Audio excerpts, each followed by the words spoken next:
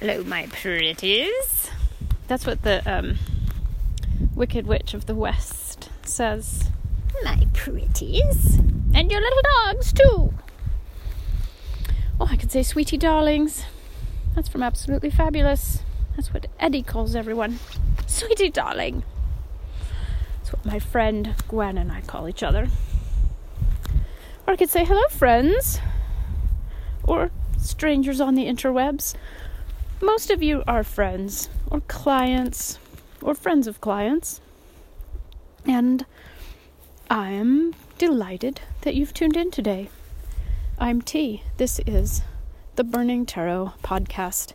And when I say podcast, I mean this is somebody wandering around in the forest, pulling tarot cards and talking into their phone.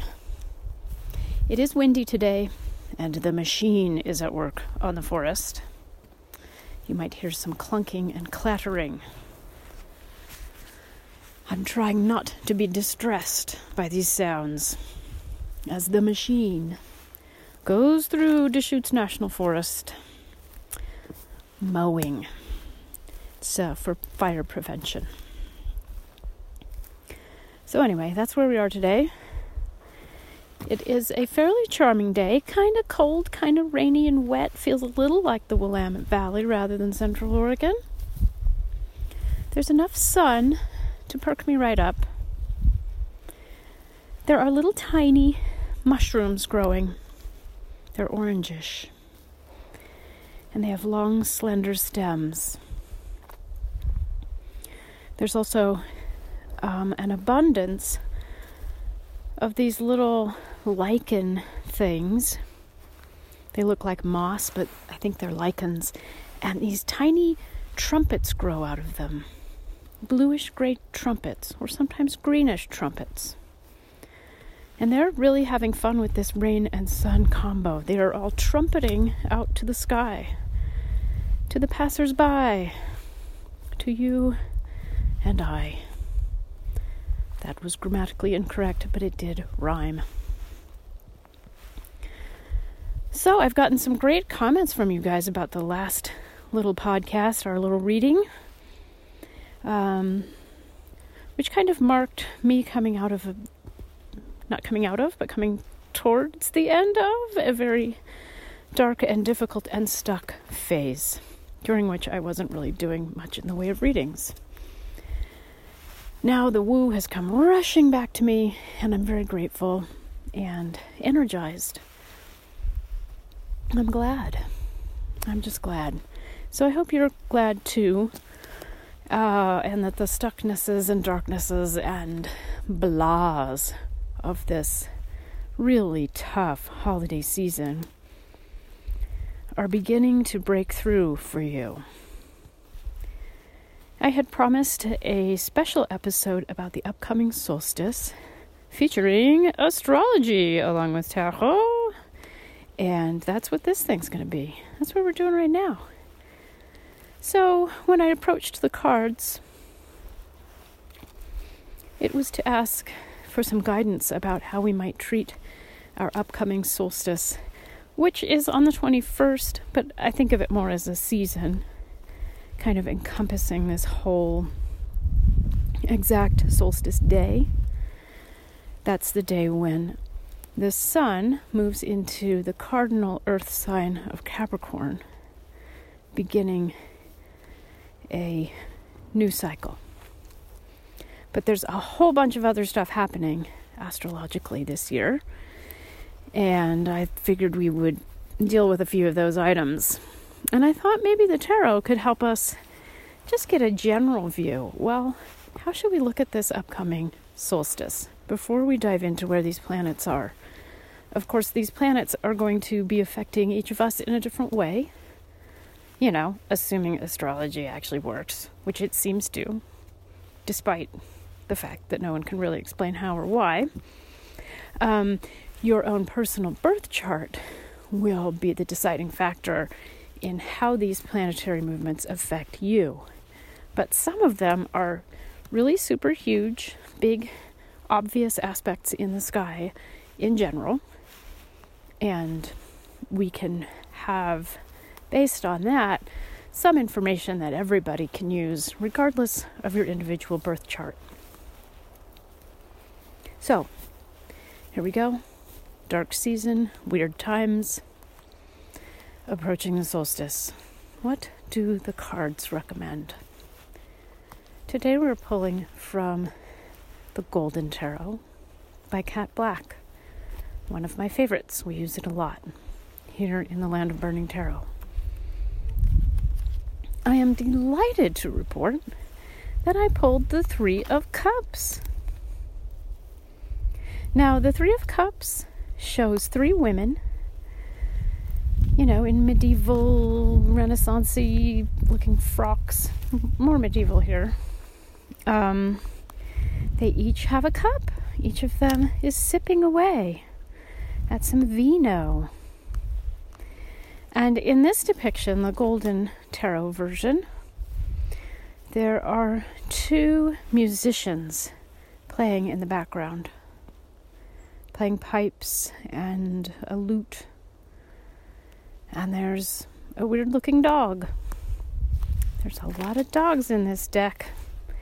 The setting is a beautiful garden. Lots of greenery, not a lot of colorful blossoms, but lots of different shades of green. One of the women is in profile. She's raising her cup to the musicians, looking over at them. They are looking perhaps a bit sourly, straight ahead, playing their instruments, doing their thing. The other two women they just look quite intimate. They're quite close to each other. If they weren't holding cups, they'd likely be holding hands. And everyone looks like they're having a good time. So this is really, really nice. This is a nice card to draw in a difficult time. When we say, okay, here comes this season. Here comes this important date that, as witches, as astrological followers, as random people, as woo-woo, whatever, we know the solstice is supposed to be important. This year, it's super duper important because it is also the exact date of what astrologers call the Great Conjunction. And that's Saturn and Jupiter coming together in the sky. This conjunction has been kind of coming and going throughout this crazy year as the planets turn retrograde and then turn back around and go forward again. And this year, it's been extra super explosively crazy compared to the one... When did this happen last? I don't even remember. 20 years ago? So this time, Pluto has been in the mix. So if you have been following the astrology at all of this year, you've been hearing about these shenanigans with Saturn and Jupiter and Pluto.